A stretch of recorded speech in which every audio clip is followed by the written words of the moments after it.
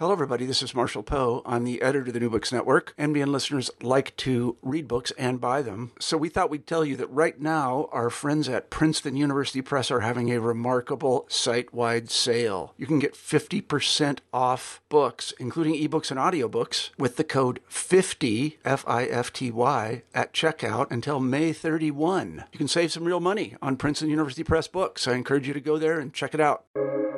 Welcome to the New Books Network. Welcome to New Books Network. I'm Susan Greylock Usum. Today we're really excited to be talking to Ken Meter about his new book, Building Community Food Webs. Ken is one of the most experienced food system analysts in the U.S. He integrates market analysis, business development, systems thinking, and social concerns. Meter holds 50 years of experience in inner city and rural community capacity building. His work has promoted local food networks in 144 regions, and he has developed strategic regional food plans for nearly 20 regions across the U.S. He's co-editor of the book Sustainable Food System Assessment: Lessons from Global Practice, and he's taught at the Harvard Kennedy School and the University of Minnesota.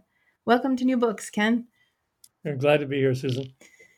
Well, this is such a really great book. It's such a very readable book. It's really a series of stories about people and food and thinking differently about food in different regions across the country, which I thought was so the benefit of the depth of your work. We get these stories from all these different regions. And I thought what was really interesting was how you started the book. You told a story about food, your memories of food, about a beautiful story about rye bread, but also sauerkraut in your parents' bathtub in an apartment. Can you share that story? Well, I'd be happy to. It's a really kind of a classic family story. My family used to live, before I was born, my family lived in a duplex in Minneapolis. And my father had a victory garden during World War II because there were two empty lots on that block that had not been built yet. They've since been covered with houses, of course, but he had a job with the government, working very full time and a demanding work. And his way of relaxing from that was to come home and garden at night to raise produce for for the family, but also for neighbors. He would give it away to the neighbors. But one year they had an especially vibrant cabbage crop, and they decided to make sauerkraut with it, which really comes out of my father's ethnic heritage as well, being from Alsace extraction. And to do that, they scoured out the bathtub with Comet, and they got it as clean as they could, and then washed it out to get it as decontaminated from the chemicals as they could. And then they filled the bathtub full of cabbage that they had shredded, and they put a cover on top of that, and they let it ferment for about 2 weeks in the bathtub of their duplex. And that meant the entire building smelled like sauerkraut for at least 2 weeks, maybe longer. I wasn't around to see what happened. And at that time, they had trusting neighbors, and like when they needed a shower, they'd go out to their downstairs, their neighbors, and take a shower, and they'd exchange for that some sauerkraut that came from the product. So, and then they gave that to some neighbors, and they ate a lot themselves. But it was just sort of this classic story about turning an apartment into a food production facility in a way that sauerkraut's a pretty safe product to do that with. You couldn't do that with everything, but that's a pretty safe thing to do at your home. And why did you choose to start your book with a story like that? Well, it was a very pragmatic reason as a writer. I wrestled with my editor several times. I mean, we didn't fight about it, but we struggled together about how to kind of structure the book. And I have this big chapter on the economics of farming and how the food system has extracted wealth from rural America in particular. And I was really afraid that if I started the book with that no one would keep reading it because they would just bog down in the numbers and the charts. And yet it seemed like that was the most sensible way. And my editor reminded me that was the most sensible way to kind of frame the rest of the book, because that story really set the stage for the others.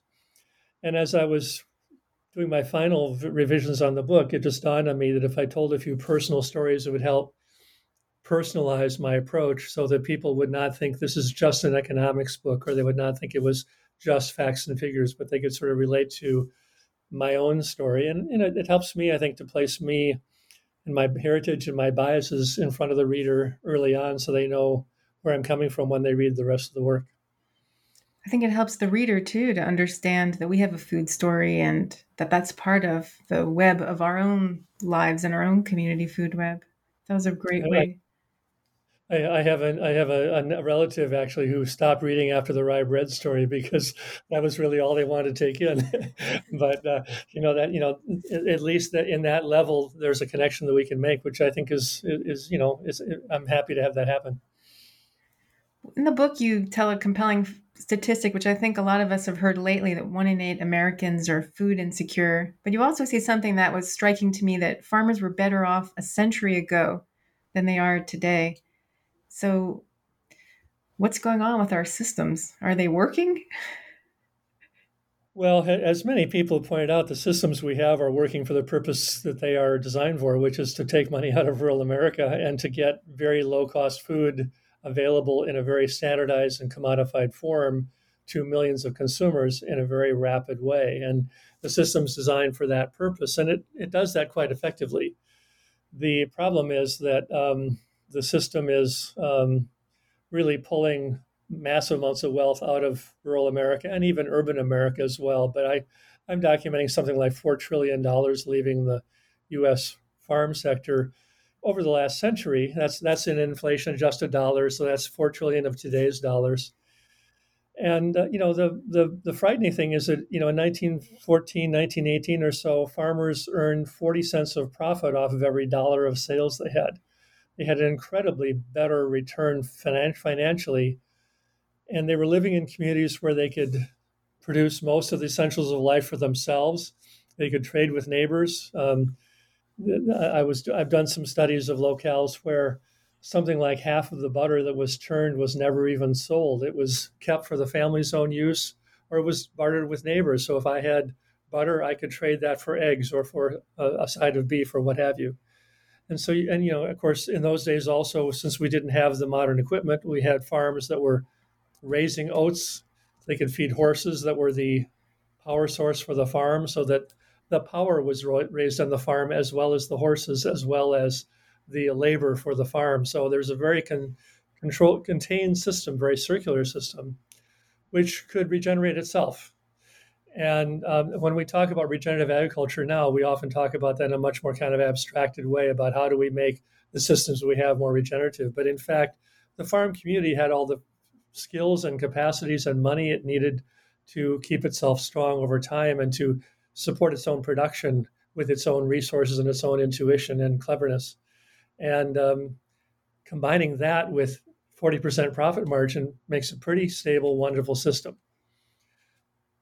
But at the same time, some of that strength was also based on selling food abroad, selling food to Europe, and those markets didn't last forever. And I think what we failed to do at that time was to really translate that prosperity into a lasting system in which people could serve local markets reliably, they could structure their own farms the way they saw fit, and meet local markets and regional markets in a way that was sustainable over time, which takes public policy, which we've always been a little bit reluctant to use in a country where we think this is about individual achievement and individual vision.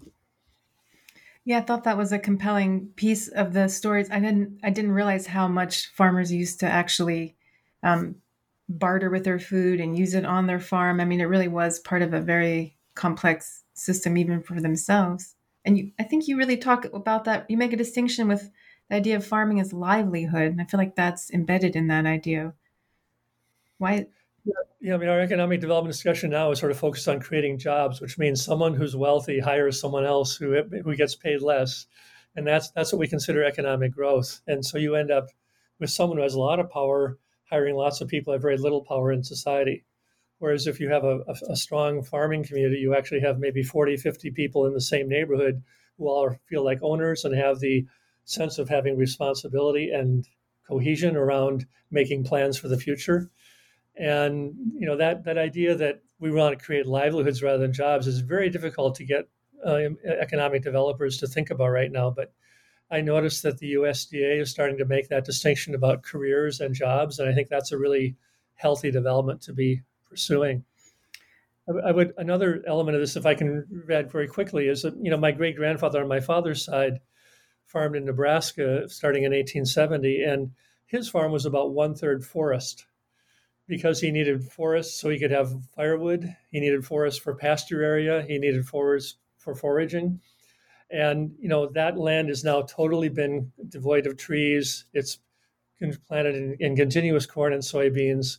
It has been contoured to help protect some of the soil, but we've lost all that forest canopy in land that we now farm, and that's another way that we've kind of gone away from being regenerative. That's an interesting piece of history. I think we definitely don't think about farmers as having any woodlands on their farms or ever having done that.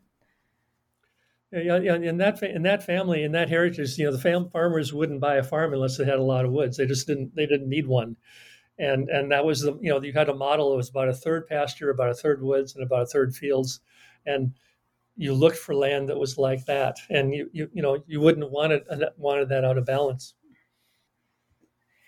Well, one of the things you reference in the hardest chapter of the book, it's obviously what you mentioned is the economic one, and you talk about commodities and understanding that system. And I think a lot of us who have never thought about it think, oh, the commodities, it's an outdated system, but it must work, helps farmers make a good living. Can you, for a layperson, explain very simply what the commodity system is? Well, I'll see if I can or not. I think that's a really central point. I'm glad you're highlighting that. William Cronin is a wonderful historian, wrote a brilliant book called Nature's Metropolis about Chicago. And he describes in great detail how the forestry industry and the railroad industry and the cattle industry shaped the growth of the city. And he makes the point, which I think is really the most concise way I've heard anybody express this, that commodities are by definition meant to be traded at a distance. So if I were to sell you, Susan, number 2 corn, you would know that it had certain attributes. It would be, certain moisture content, a certain protein content. It would be graded to number 2 corn. And you as a buyer would know that you could buy that from Ukraine, you could buy that from Iowa, you could buy that from China, and you'd get pretty much the same stuff that you could put into a factory process. And it's much easier to trade stable, shelf-stable, relatively inert commodities that need further processing or that can be opened in a box than to sell fragile foods that are rotting or spoiling if they're on the shelf too long and so on. So the system has been built to trade commodities very efficiently at a long distance, and that means the infrastructure is really geared towards food that's really sort of, not in directly edible form. And what we've lost is a sense of how do we actually connect people around food? How do we raise food for our neighbors? How do we have food that's, kept cool and stored well and healthy and safe in its fresh form for people near us to eat? And one of the real problems of the food system is that we've commodified food, where a traditional indigenous society would say, no, food is a gift from the gods and we have to share it with each other. But, many societies refuse to sell food at all because they just reason that if you raised the food and you had it, you would share it with anybody else around you who might need it. And we've gone from that way of thinking to food as something that can be shipped long distances and sold at a predictable price. Yeah, I think you mentioned something that would be very startling to people, that like 85, 95% of food in a farming community is actually exported out of the community. So when you think of a farming community as being abundant with food, it's actually not abundant with food for that local community. It's really true. It's abundant with commodities. And it's actually often it's 90, 95%. It's really almost everything is being shipped away, and almost all the food people eat is being shipped from outside. There's a wonderful chart in the end of chapter 1 that shows the massive decline of farm families feeding themselves. There's some data the USDA collects on how much food farm families reserve for their own use, and it went down to close to zero, and has come back in the last few years as more farm families have said, wait a second, I should be feeding at least my own freezer and my own family, but also there are neighbors who want to buy my product. So we're seeing a turnaround, but I think it was $50 billion in 1950 or something like that, quite a bit of food that farmers kept for themselves. And now it's a very, rightfully so, farmers want to go to the best grocery stores and buy the best products they can. But most of those things are, more and more we're importing that food from uh, produce from Mexico or Canada or so on. And we're seeing a rise in mental health concerns with farmers. And there's a story you tell in the book about a farmers in his community kept going up for sale, and he would buy them all until he owned almost all the farms. And I think he says, what's it like? And he said, I don't remember the first part, but he said, well, and it's kind of lonely because everyone's gone and there's no more schools because there's no more kids, there's no more families.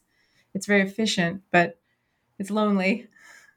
Well, and I really love that story, mostly because it was a student of mine who got that story from his father. I was teaching a course on the economic history of U.S. agriculture, and that man's son was in my class, and he came up with a topic on his own where he said, I want to find out if it was a good thing or a bad thing that my family owns the entire township that we farm in.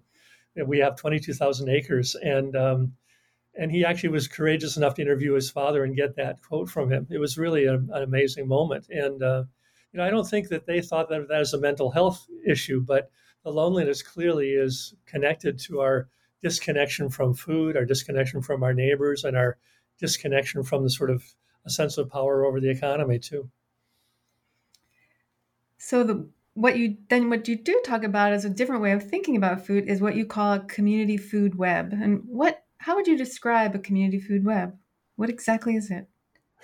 That is a hard thing to describe, and it's unfortunately it's a very broad definition. But I think of a food web as everything involved in getting food from the farm through a processing plant to a distributor, a wholesaler, a restaurant, grocery store. It also includes the people who are knowledge experts who help that system function well. It includes the databases we need to sort of manage that system and evaluate whether it's getting us where we want it to go. It includes research to make the system work better over time and conversations to make the system work better over time. And it's really the whole panoply of everything we do to get food from the farm to the table and then the waste products back into the soil to create new fertility. And I think of that as a web because a lot of investors right now are looking for sort of a hub and spoke model where you say you have some anchor institution that's very powerful that coordinates all that activity for everybody else. And that can be an effective way of doing a network. But also that's a more power-centric way than having a dispersed web where people plan with each other, self-organize together, and weave the web themselves to make the right things happen on their own volition. And to me, that, and actually to also systems experts, that kind of dispersed power is much more effective and more resilient in the long haul, because if the social capital is strong, people can work out differences and they can respond to crises better than if they're sort of stuck in a hub and spoke system where one group has more power. So I like to call these webs partly because it reminds me that we weave these webs ourselves. They're not something that's sort of structured for us. And I also like the idea of, say, the web of nutrients that mycelia would produce underneath the soil, and how they spread nutrients and spread information and spread warnings to each other, and also, of course, get nutrition to the plants in the garden or in the forest. And so I think it kind of reminds me that we are part of a natural process. We're not sort of simply making artificial human-made creations, but we're caught up in a web of life, and we are creating hopefully a better web as we go forward. But it's really up to us and the choices we make. I think it's worth underlining that point you make about the new hub and spoke models that are emerging and what might be problematic about them, because I think that is an important distinction. Also, the point you make about, I was interviewing farmers in Montana once, lentil farmers, and I was struck by when they were talking about their own community of farmers, this idea, which I think you're saying is like, I was thinking of as below above, like the way they were farming and what was happening in the soil was also being reflected in their own farming community and the way they supported each other more collaboratively than had been typical at that time.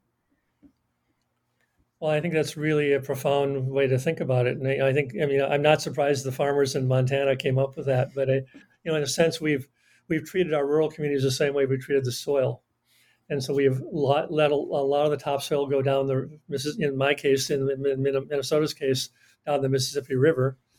And we've let get a lot has been blown away. And children have become an export crop of rural America because we spend a lot of time educating each other well and having kids achieve well in school and then say, well, there's no work for you here, so you're going to go to some city. Wow. Well, I think a lot of people are familiar with the term food system. How would you distinguish food system from a community food web? Oh, that's a great question too. I mean, I think I wouldn't say that a web is different than a system. Obviously, a web is a system, but a lot of people, when they talk about a food system, they're talking about, again, something they can sort of model or that's very predictable or very extensive and complicated, but also very inert and very stable. And I think webs, by definition, are changing, evolving rapidly. And one of the distinctions we made is between a food system and a community food system, because a food system that's embedded in community that wants the best outcomes for the people who live there, in my world, wants to build health, wealth, connection, and capacity among the residents, will make different choices than a system that's saying we want to build a certain system to please capital or to please efficiency or to please our computer models or what have you. So I think the one distinction to make is we do food out of a community setting, not out of an economy. And the more that a community setting has an economic strength to it, the stronger and more resilient that community will be. And our food system is complex and adapting very rapidly, especially in this time with the pandemic, with the new innovations that are coming down the pike. So a lot of our planning tools on systems don't fit very well in these adaptive situations where things are really transforming themselves rapidly. And, every research thing I've ever seen, every study I've seen would show that the more people connect socially and have strong trust, the more resilient communities are for coping with that change. And the web is a great metaphor for that, because I saw a web today that I had a spider web that I'd accidentally knocked down, but then I saw that it rebuilt itself with a different thread, and it had a sort of stability that's not centralized, like one thread, and it could rebuild a center around that. And it's a great way to think about it. And since you're in the Pacific Northwest, I mean, two of the groups that have really been most clear about this is the 10 Rivers Food Web in Oregon and the North Coast Food Web in Astoria, Oregon. And, they adopted that language very early, just saying we really want to talk about our connection to the environment. And then since I wrote the book, I've discovered this has been a term in use in England since the 1990s about community food webs. But I wasn't even aware of that before I wrote this. What about the local food movement? You talk about that a little bit, and that's something that I think has been around for a few generations, and we're getting more accustomed to seeing food mile signs at markets and photos of farmers, and farmers market have come back to communities. Can you say a little bit about the role of the local food movement and maybe the limits of it, or, did it get us to a certain place, or did it limit us in a certain way? How do you think of that movement with food in relation to the community food web?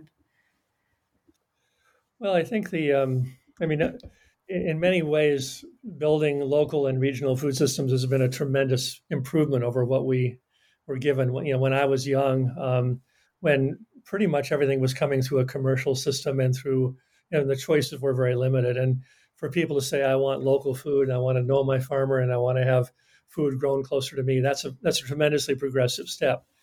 At the same time, the language can be limiting because that too becomes sort of a commercial product of its own, where it becomes a commodity of its own, where the word local becomes a selling point. And so one of the stories in the book is a farmer who discovered that one major retailer defined local food as anything they could ship with their semi-trucks within 24 hours or less, which meant that his farm in Southwest Indiana was effectively competing with Mexican produce for being local. And there's numerous examples of things like this happening all over the country. I've just been reading some farm to school data where many schools who responded to the new farm to school census reported they bought food locally, but what they meant was they bought it from a local distributor, and they had no idea where it was actually sourced. And so they were checking off the box that we bought locally, but they really had no clue.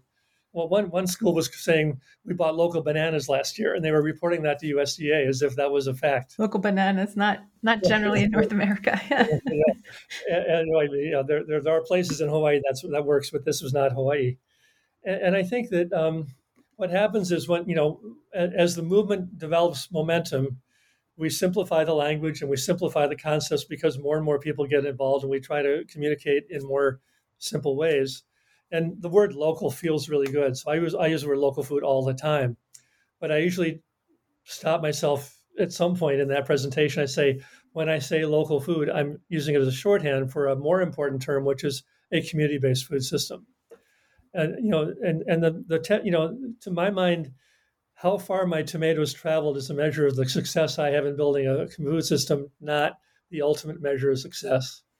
I don't care if my tomatoes come from 50 miles or 100 miles if I have a farm 100 miles away that has better practices, and I know the farmer and I know what they're going through, and I'm going out to help the farm. I'd prefer to buy from that farm than someone who's 50 miles away who has practices I don't support. It's about building loyalty. It's about building mutual respect. And if we build that well, our food miles will go down. But if we say all I care about is food miles, we're going to get corporations giving us low food miles without any better food at all. So it's without the connection between growers and buyers. So it's not the goal. It's a potential outcome, but that's not what's driving it. Yeah.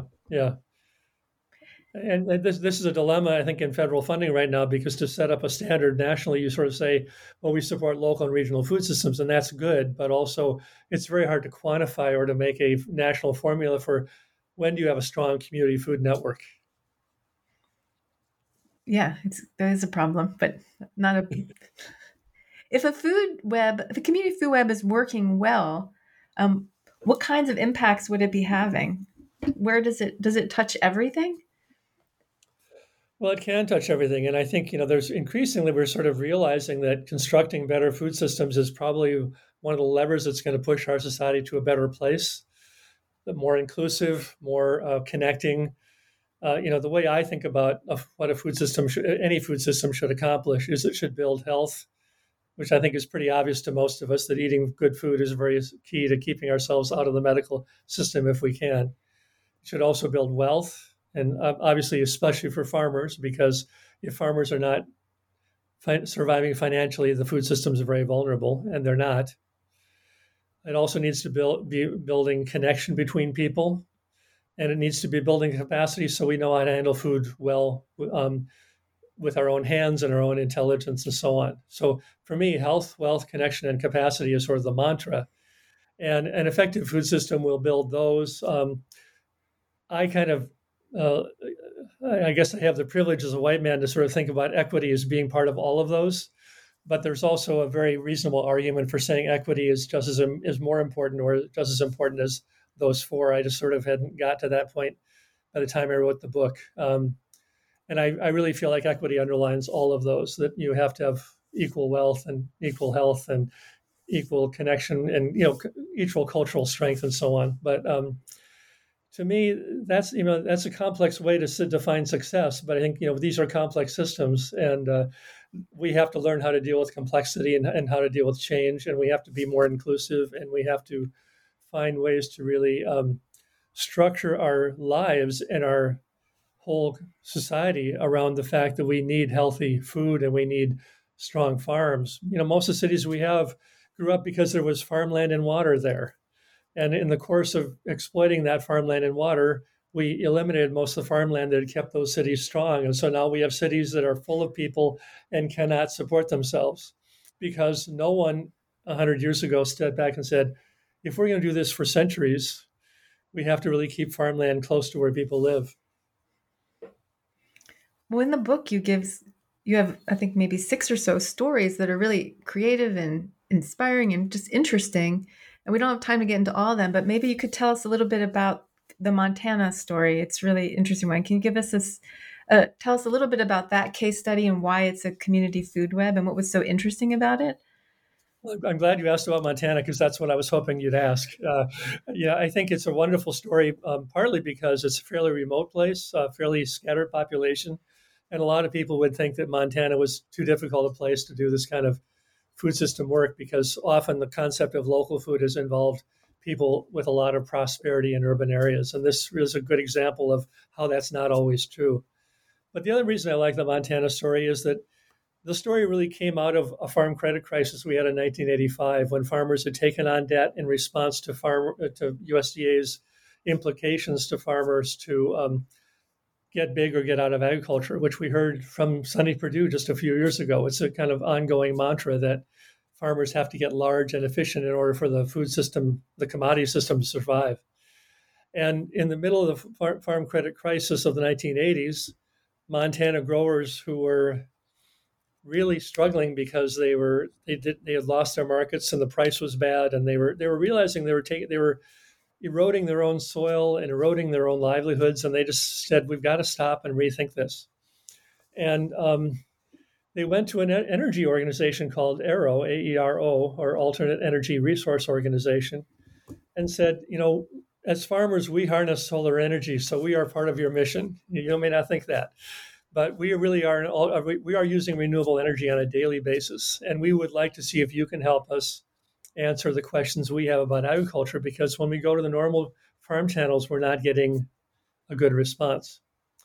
And AERO had the presence of mind to say, we don't have any expertise in agriculture. We don't know what to do, but we will talk to you and we'll raise some money so that you can experiment and find some good answers. And that was a brilliant way of saying, let's do something, but it's not because we're experts. It's because we're going to fund a process of you folks who are experts developing even better solutions. So they raised grants of $200 to $800 that a local group could apply for. It had to be at least one farmer, I think maybe three, had to be at least one researcher or extension agent or somebody who could kind of handle the data and tell a good sort of reliable story about what they tried. And it had to be at least 4 people, but it could be larger.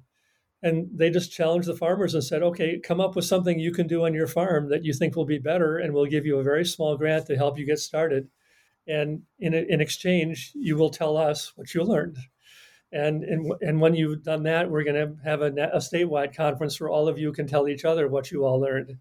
And that grew into a network of, I think it was 200 clubs around the state of Montana, more than 600 people involved altogether in various ways, experimenting in small groups on their own farm, coming up with new legume crops like lentils that they could plant to build the soil, and also finding markets to sell those. Creative ways of using sheep to harvest weeds, so that they basically raised animals by eliminating weeds instead of paying pesticides applicators to put it on, and coming up with some very one region did a mobile meat processing market so that a processor could get out to where the lambs and the beef were being raised.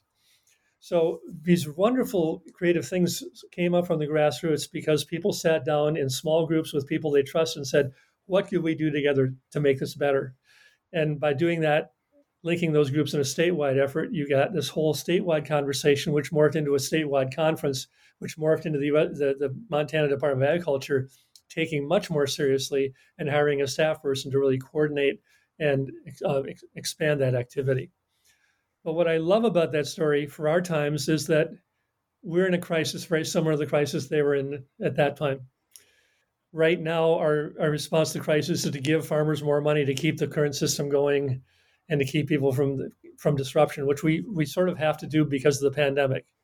But also that basically perpetuates a lot of the inequities and perpetuates a lot of the dilemmas of the commodity system we have, where in Montana in 1985, the only real answer was to kind of come up with answers for yourself. And, unfortunately, often in this society, it takes a huge crisis for us to reconfigure our lives. And that was true in Montana. And I think that that's a real signpost for what we might have to be doing in the future, in the next few years, as we wrestle with the incredible climate upheaval we're going through, the incredible pandemic, and the the recognition of inequalities, the need to restore people who've been excluded for so long. All those crises are kind of coming at us at one time, and it's going to take amazing kind of patience and creativity to get through that. So to me, Montana is a really wonderful way of doing that in a very trusting, small-scale way that had a very major impact, and also created national models in the same breath. Yeah, the Arrow model was really beautiful, how it created these little pods, working groups, which became nodes of a net that formed, and it was driven by the practical needs of farmers. It was very specific and focused, but those pieces started knitting together. And what were some of the positive outcomes in Montana? How did that grow, that system? Well, I mean, I think it's. I mean, you may know more about this than I do because you've done more interviews with lentil producers than I have. But one thing that really was very clear from that is there had been some people experimenting with lentils and experimenting with legume crops to build up their soil. But and this was going on before the crisis happened. But the attention to this and the awareness among consumers that created, and the awareness among growers that created, that the educational process created, allowed a lot more farmers to sign on and say, yes, I'm going to try to do this myself.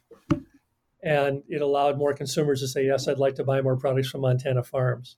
And it allowed the Montana Department of Agriculture to convene a statewide conference to say, what's our vision for the future of food in Montana?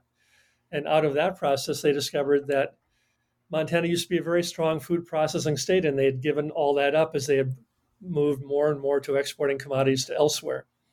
So over time, it came to be true that in Ronan, Montana, a town of I think 2,000 or 4,000 people, a very interesting food processing center called the Mission Mountain Food Enterprise Center was formed, because there was a group of growers who just started saying, we wanted to raise organic produce for people we know, and there was a need to freeze some of that. There was a need to put that into canning, into cans. There was a need to process that in various ways. And so the growers and the processor worked together to basically build each other's business up as best as possible.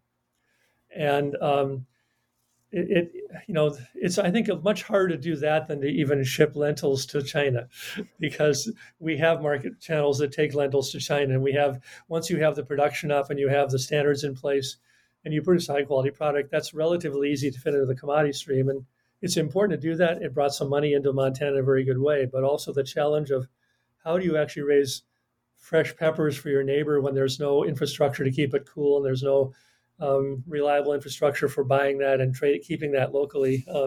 That's a much tougher challenge, and that's still going on. And I think the Food Enterprise Center would say there's a lot of challenges in front of them still, and they still have trouble getting as much local food trade as they'd like through the door. But all of this sort of came out of the consciousness and the awareness and the consumer cogency that was built out of that education process in the 1980s. And the timeless natural foods, the lentils that they've been creating, and the breeds like the beluga lentil, which many people know, the small black lentil, which they actually helped bring to market. And it's a really incredible food source that and it's a collaboration of farmers, which, as you mentioned, is not easy. It takes work.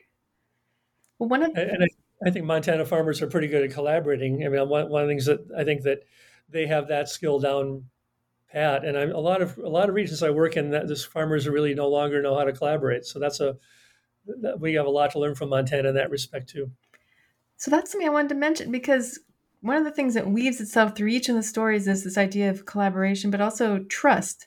And I think it seems to be a really essential piece, of growing and building food webs. And can you say a little bit more about trust? I mean, it's a hard thing to measure, and it seems to be generally lacking in highly individualistic societies like our own Western culture right now. So can you say something about trust and how that plays a part in food webs?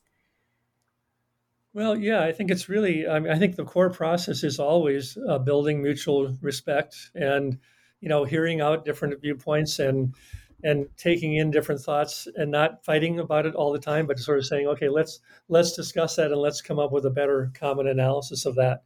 And it takes trust to do that. It takes patience to do that. And yet all the 8 stories in the book, some group of people have developed that trust very effectively, and they've learned how to share power. They've learned how to share information very openly. They've learned to sort of fight things out when fights had to be held, but in a very principled way, in a very thoughtful and careful and loving way, rather than just polarizing the way we have now. They've done it largely without weapons, as far as I can tell. And that process is actually really frayed badly in this country. So we have this kind of building that trust on an ongoing basis is something that we really we have to get a lot better at doing. But I also kind of would argue that it's precisely by sharing food that we are kind of required to build trust. Right. I think about this often. Eating food from someone is an act of extreme trust that's safe and good to eat is powerful. We often forget that. Yet I had a business person to say to me in a meeting earlier this week, and he was a fairly manipulative, fairly hard-hitting, aggressive person. But his comment was, business moves at the speed of trust, and even at that kind of competitive level, I mean, you look at the produce industry nationally, and it's a very competitive industry, but you have to be totally true to your word. If you're not true to your word, no one will trade with you, and that's because things are moving so quickly. You have to, if the buyer says, I've got this product, you have to trust that they really do have the product and they will actually deliver. And the margins are fiercely small, and things are changing all the time. But if you lose that trust, you're out of the game. Yeah, there was a great quote in the Hawaiian case study from Kasha Ho'okili. She said, "The wealth of our community resides not in dollars, but in knowledge, in culture, in practice, in love." There was another. Go ahead. Well, that's really profoundly true, and I think we have so much to learn by going back to what we used to know as indigenous societies, what we used to know as traditional societies, where people were so remote that they had to collaborate with each other. My great grandparents were stuck in a rural neighborhood with no support services, and they only really had the people around them to trust. And so, I mean, that's. And we, the Hawaiian chapter is full of cultural insights like that, or things that we used to know that we've, in collective memory and mainstream society, have often lost. Something you mentioned at the end of the book, which was very profound to me, was you said that people who are more connected to the natural world, are able to build good trust, and they can embrace uncertainty, and that this is really that's a capacity that allows you to build a better web. Can you say more about that? Because that just seems like a very essential cultural piece for us to understand our connection to the natural world, and that connection with embracing uncertainty and building trust, which seems like we're really going to need going into what we're entering now, this period of great uncertainty and climate change. Well, yeah, I'm a long way from knowing much about indigenous practices. This is not my own background, but when I've had chances to work with indigenous groups, so often the core ritual is really one of sort of placing yourself within the 4 directions and within the earth and the sky. The earth and the sky, and really kind of taking in on a daily basis what's changing around you, what you notice from nature, what you notice from the weather change. The people around you, and many indigenous societies, many traditional societies have built in that way of really looking at that and taking that in regularly so that you don't lose track of that.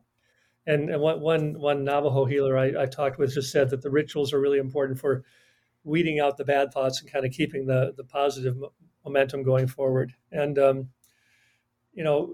when you're seeing nature, as a kid, I had a couple hundred acres of open land to roll around in, and I could go out there all day and play a lot. And that meant so much to me in my development, because you would see how the weather was changing. You would see how the clouds were shaped. You would see how the insects were coming through at different times of the year. And you had this real kind of visceral daily sense of, so what's really shifting as I go out there to the same place every day?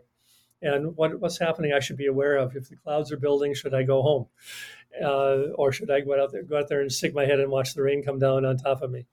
And that connection to the natural world and the fact that we don't control it, we are really part of it, and we are shaped by it, and we help shape it. That sense of mutuality with nature, which again we lose when we get very abstract and very commodified. That's such a important thing to have. But I think that sense of being interconnected through nature and part of something that's changing all the time is essential if you're going to deal with a situation that's changing all the time, that is going to throw surprises at you. And if we can't do that together, we can't respond to these crises we're encountering.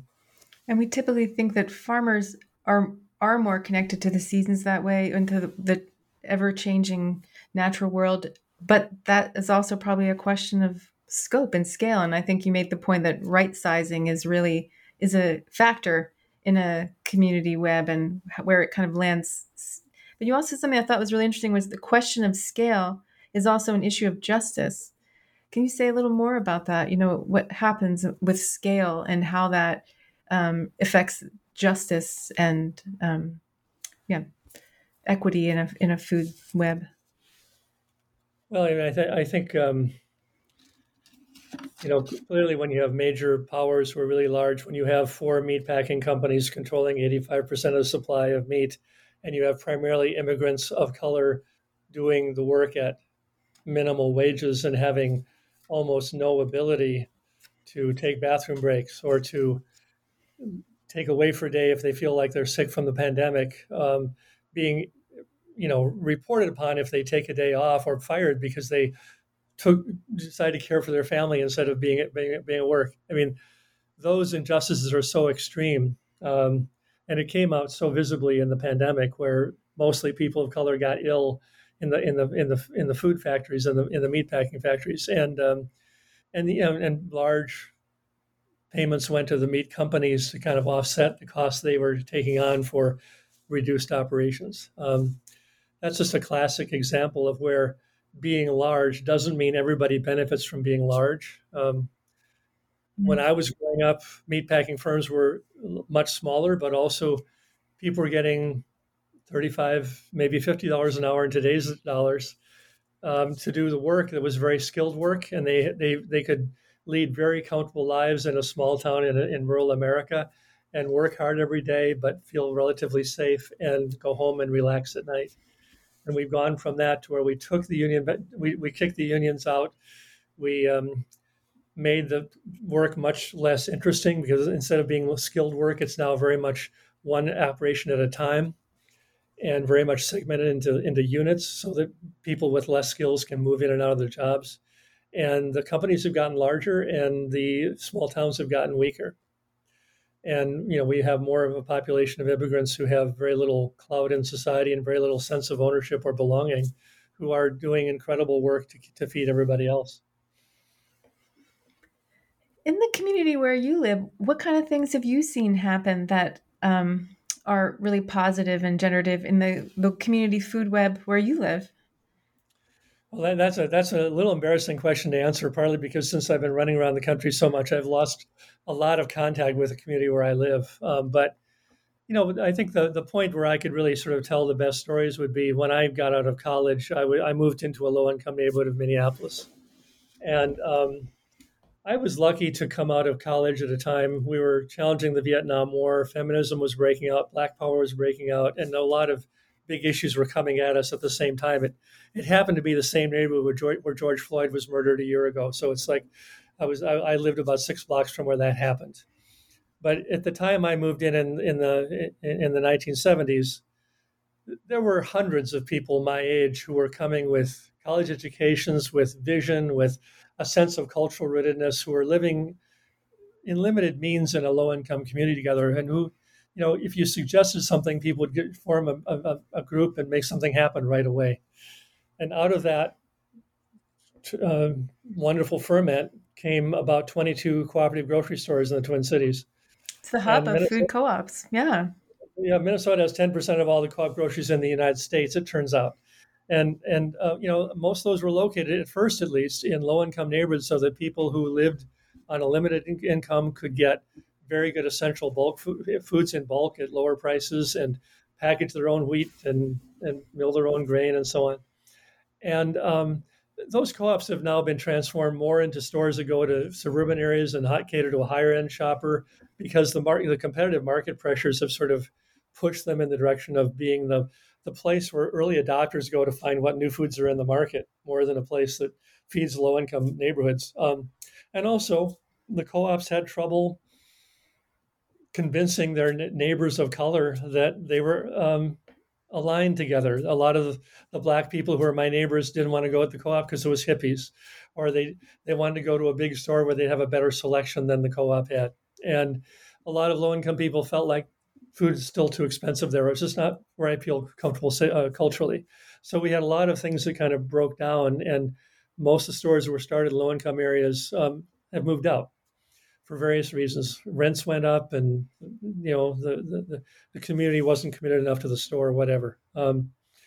But because of that work, we have some pockets of really tremendous social capital in the Twin Cities. And we have, we helped those co-op grocery stores help build a whole sector of farmers, mostly in Wisconsin where land was cheaper, mostly not right around the Twin Cities because of development pressures. But those farmers are retiring now. We have some young farmers taking over those farms. We have some young farmers starting out again and doing some of the same process. And I've been able to harvest the benefits of that for my entire career. Well, your book has so many inspiring stories, and you've got to, over 50 years, talk to so many people building community food webs and systems. If someone is hearing this or reading your book, they're probably going to get very excited and want to think about what they could do. And what one thing would you suggest? I want to build a stronger community food web where I live. What could I do? Well, I think maybe it's not one thing. Maybe I'm thinking too linearly, actually. Maybe so, but I mean, I think one of the first steps is to say, I talk about 4 balance points in the economy, and I think that's a really kind of good reference point for me. It's sort of my compass in this food work, that you shift from being strictly a consumer into being more like a producer. So you either work on a farm and get to know farming, or you start a farm, or you start a great garden, or whatever you can do within the means of your life. And you start saying, I'm going to learn more about producing food. I'm going to be a producer. And I think that's one shift that really makes a huge difference. And, most people gardens pretty quickly have a surplus that they have to find a way to get to their neighbors. So that starts a different conversation with your neighbors. It starts a different conversation with your kitchen if you're putting those tomatoes into salsa or whatever you might do. So that's one very key step. I think the other thing is to sort of say, am I eating the food I want because I choose to do it, or is it because someone else told me to do it? Am I listening to the advertising, or am I really sort of making choices based on what my body needs, what I know is healthy for me, what I know will create the good system of food for the future? So, it's partly kind of having that internal control and that kind of inward sense of knowing where you're trying to go. Another element would be to sort of say, in this society that's so segmented and so praiseworthy of individual achievement, no society can be built strictly on individual success. It just doesn't work. We have to find a way to temper that with policy, with agreements to coordinate with each other, agreements to sort of collaborate and make things happen in a better way for all of us, so we all do better. So part of the shift is to kind of go from being kind of feeling isolated to being, I'm part of a web of life and I'm part of a web of relationships, and I'm going to try to feed that web as much as kind of take care of myself. And that may be the hardest thing for me to do as I'm rambling around the country in my little bubble, but that's a very key step as well. And then the third one is the final one is sort of, in this country, we really think a lot about, in fact, I'm seeing this all over, that, we can't solve the food issue until we have a new technology, until we have hydroponic gardening or until we have vertical farming. And my argument would be that those may be good, but they also may be dead ends, and we don't know. They're untested. But to me, it's always a matter of balancing the cultural insights we can get from our heritage, from our indigenous lessons, from the people who lived in this land before and how they knew how to negotiate something in very trying times. And those insights are, to me, equally and often more important than any new technology we might build. So you start thinking about questioning a technology, questioning scale, and start. I mean, I just said to someone, interviewer a couple of weeks ago, that my life changed when I started thinking about how to express my own heritage rather than trying to think about how to develop my career. And I think that, we all have a heritage of some kind, and we're going to have some difficult discussions about the heritage of white folks and the privilege we've had versus other people who were living here before and got forced off the land, or other folks who were brought in to be slaves and so on. But we all have a heritage, and if we share that heritage very openly and honestly, we have reasons, especially if we're sharing with good food at the same time, we have reasons to kind of learn how to collaborate on the place we are now finding ourselves. Yeah, that brings us back to the beginning about owning our own stories and our own, who we are and our role. And then also, I think the book is really about helping us think differently. It's a great reminder. Well, I hope it is, and I'll be curious if your listeners, get some new insights from the book. If they want to send word, that would be wonderful. And it would always, if it does succeed in helping us think critically at this time, that's one of the things that were very difficult to do in this society. I've taught at a university who did not value critical thinking in the classroom. They wanted to have people get job skills and get better incomes, but they didn't really want to have people think critically. And that was a fairly liberal university. And the whole attack on critical thinking we're experiencing right now, I hope that this is valuable in helping all of us negotiate some of these frightful schisms we have today. Well, thank you so much for your time today. Is there one before we go? What are you working on now? Anything you want to talk about that you're kind of brewing in your work right now? I think I'm sort of having gotten this book out and just edited the book and getting it out press. I'm sort of in a phase of trying to rethink my life and say, I'm getting old enough. I can't travel the way I used to, and I'm certainly thinking much more about how do I lead a life that's more centered in a place and less about bopping around the U.S.